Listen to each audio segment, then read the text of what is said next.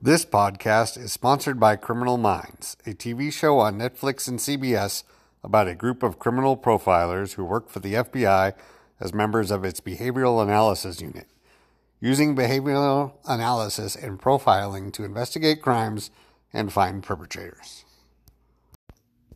I'm not asking for mercy, for I find it somewhat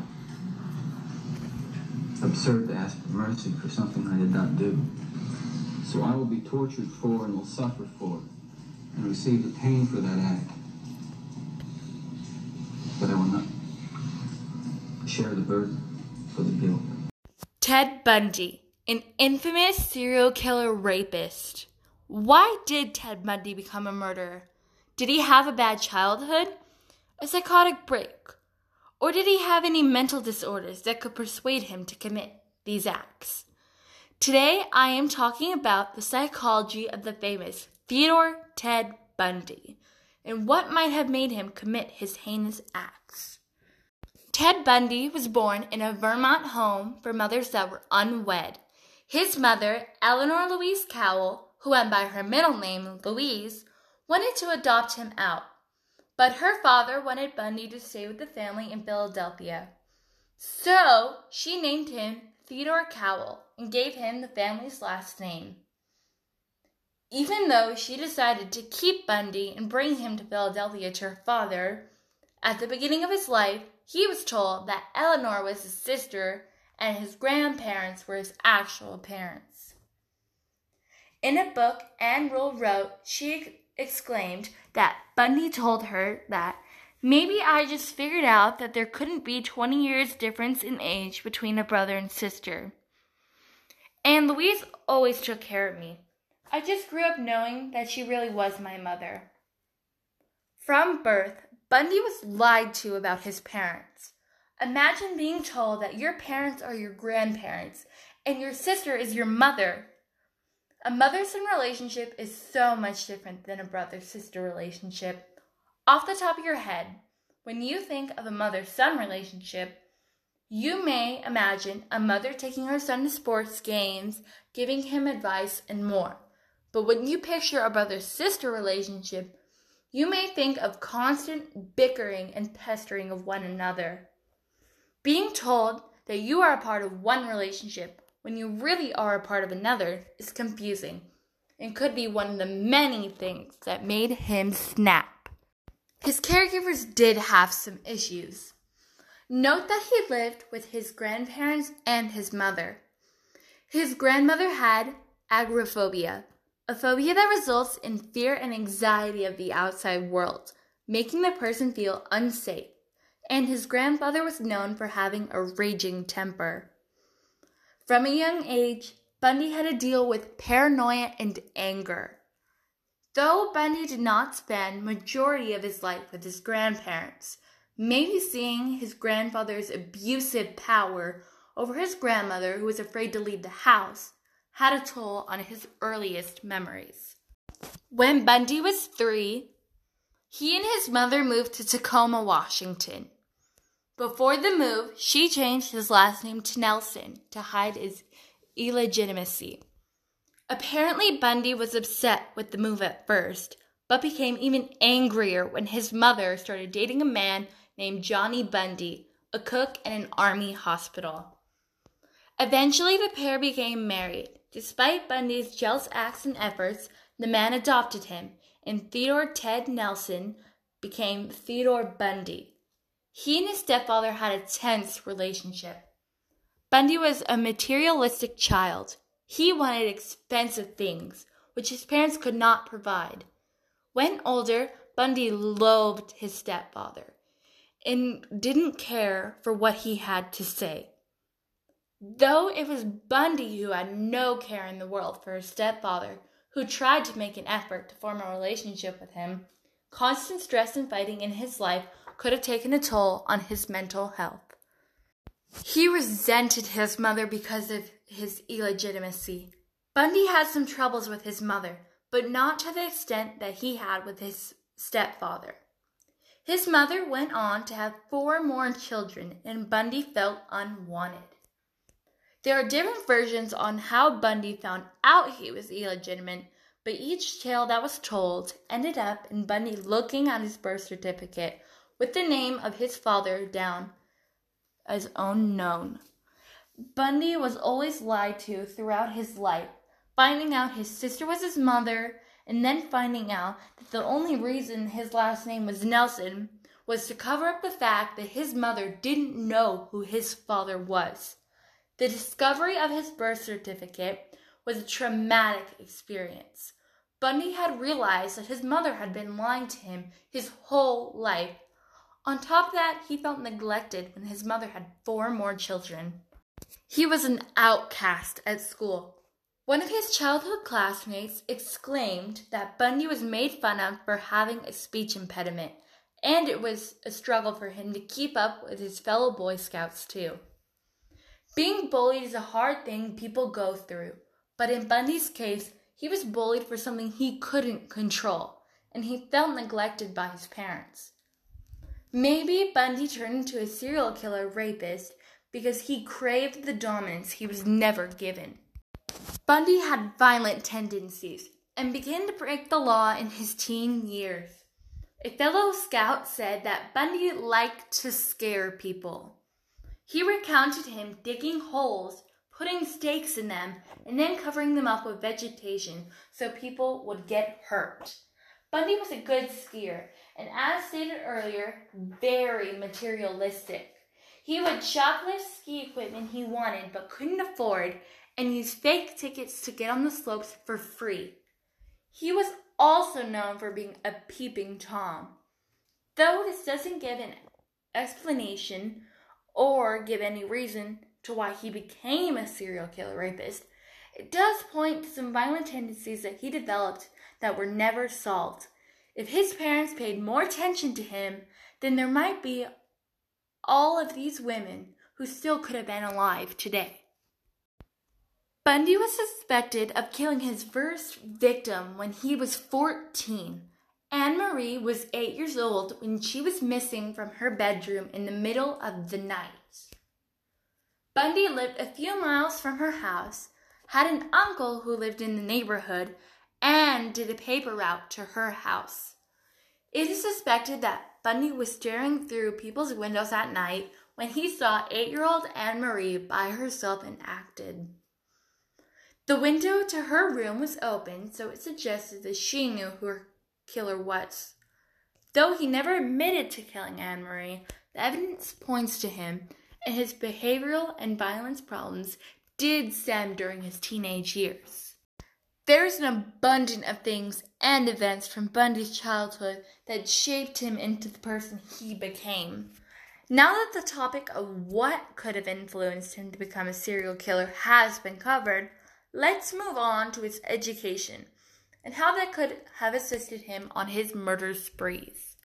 When Bundy went to the University of Washington, he graduated with a psychology degree.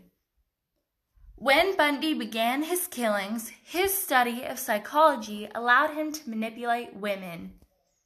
He would sometimes put on a fake cast or wear crutches and ask a woman to help him by playing on their natural sympathies. He also understood that people obeyed authority figures, so he would sometimes dress up as a police officer. His psychology education allowed him to have a better understanding on how to come up with these elaborate ideas on how to manipulate women that no sane or regular person could even think of.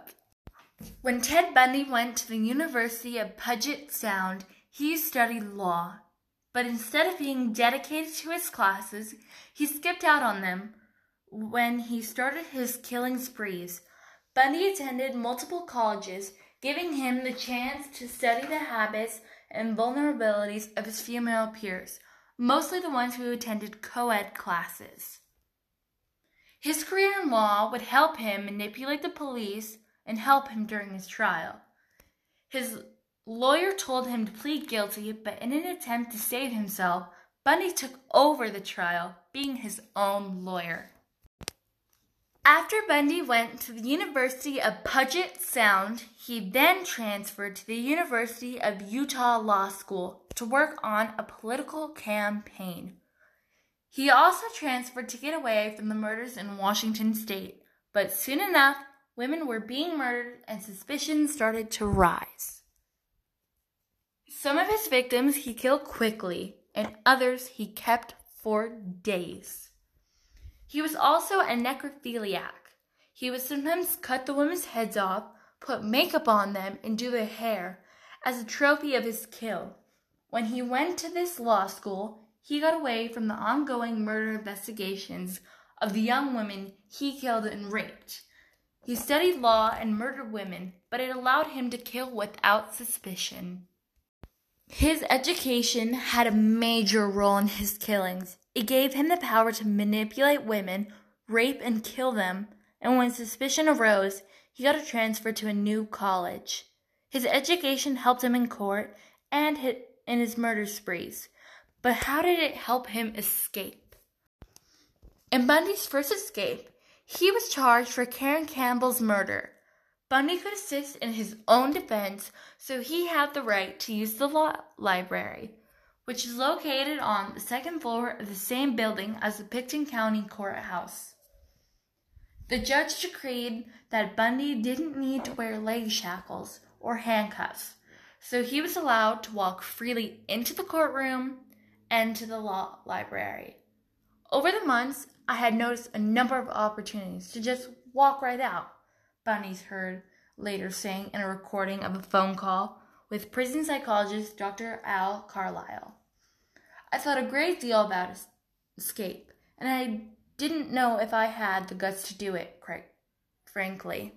The guard went outside for a smoke, the windows were open, and the fresh air was blowing right through, and the sky was blue, and I said, "I'm ready to go," and walked to the window and jumped out.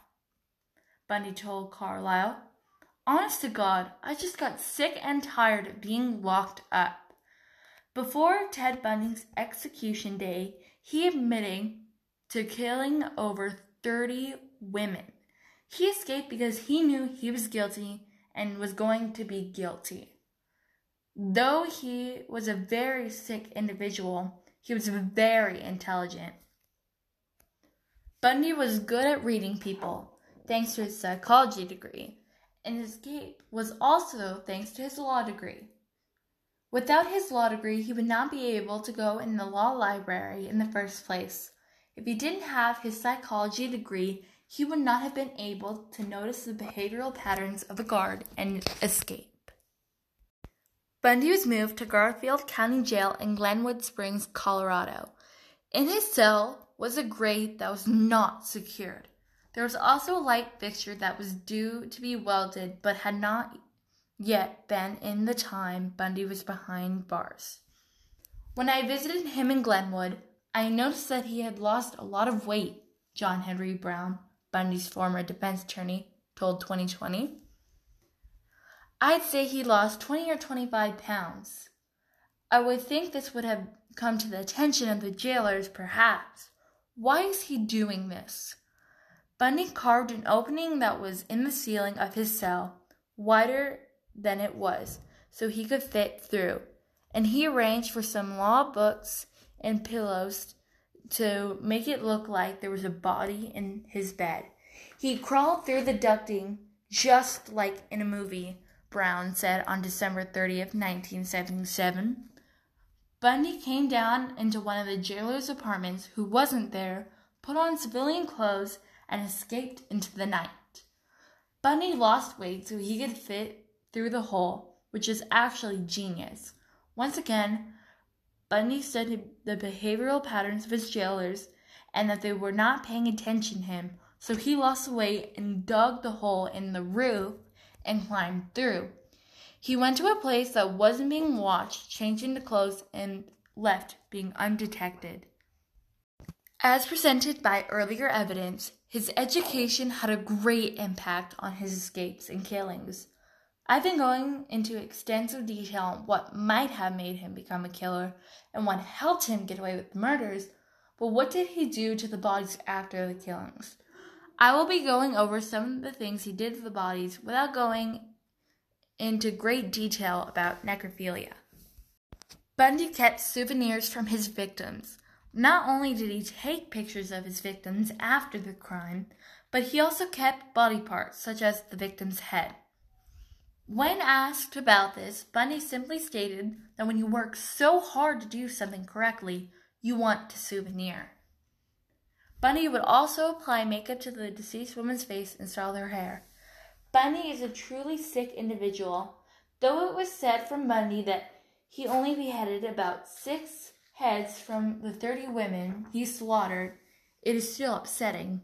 This evidence is truly dumbfounding. Not only was he a necrophiliac, a person who shows attraction to dead bodies, but it seems he was a bit of a kleptomaniac. He did state that he took trophies as a sign of a job well done, but the more you analyze his behavior, the more it makes sense. He took something from each of his victims, whether it was a picture or their head. He had an uncontrollable urge to take something, and he did. Over the years, there have been psychological studies on Ted Bundy, and though he was never officially diagnosed with any of these mental illnesses, here are the many illnesses he could have had. Antisocial personality disorder. A group of 73 psychologists in Kentucky University got together and diagnosed Bundy with the disorder. The symptoms are egocentrism, acting on personal gratification as opposed to the law and societal norms, lacking empathy and remorse, incapacity to maintain mutually intimate relationships, often using coercion and intimidation to control others, antagonism, manipulative, deceitful, callous, and hostile, and disinhibition, irresponsible, compulsive, and risk-taking. Psychopathy. Hervey Klecki, a psychologist, defined with 1 the psychopathy checklist. That includes superficial charm, untruthfulness and insecurity, lack of nervousness, inadequately motivated, antisocial behavior, pathological egocentricity, lack of remorse and shame, an inability to follow a life plan, and more. Narcissistic personality disorder.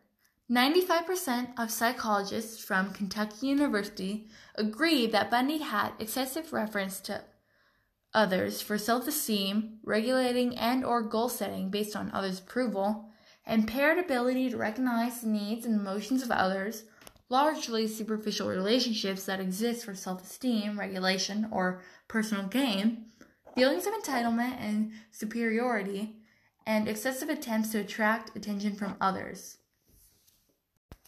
Borderline personality disorder. A person with borderline personality disorder, BPD, typically has unstable personal relationships, swinging from one extreme to another, acts impulsively, behaves in self-harming ways, goes through periods of intense depression, becomes suddenly bored, and experiences changes in self-image, sometimes positive, sometimes negative. Per NAMI, people with BPD tend to feel emotions intensely, which may be why not all the psychologists felt Bundy fell into this category of mental health illnesses. Machiavellianism.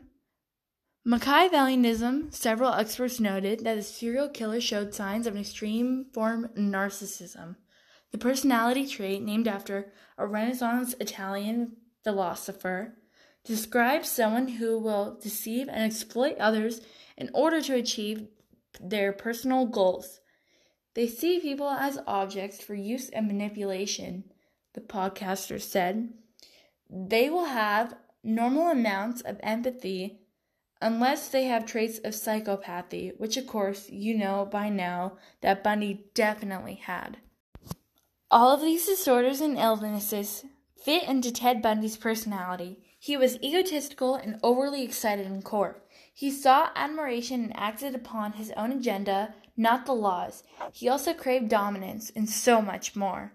It is absolutely absurd and mind-boggling that one person could fit into so many descriptions so well. Ted Bundy was a sick individual who committed an abundant number of heinous acts throughout his lifetime. What we know is that his childhood had a great impact on his serial killer career, and that it wasn't just an out-of-nowhere psychotic snap that made him kill. There were so many events that were ignored. That's what made him kill, and that's what made him rape. His education had helped him kill and get away with it for quite some time, and he may have had many mental illnesses. Thank you for listening to this podcast, The Psychology of a Psycho. Come back next Tuesday when we are focusing on Jeffrey Dahmer, the Milwaukee cannibalist. Have a wonderful day, and we will see you next week.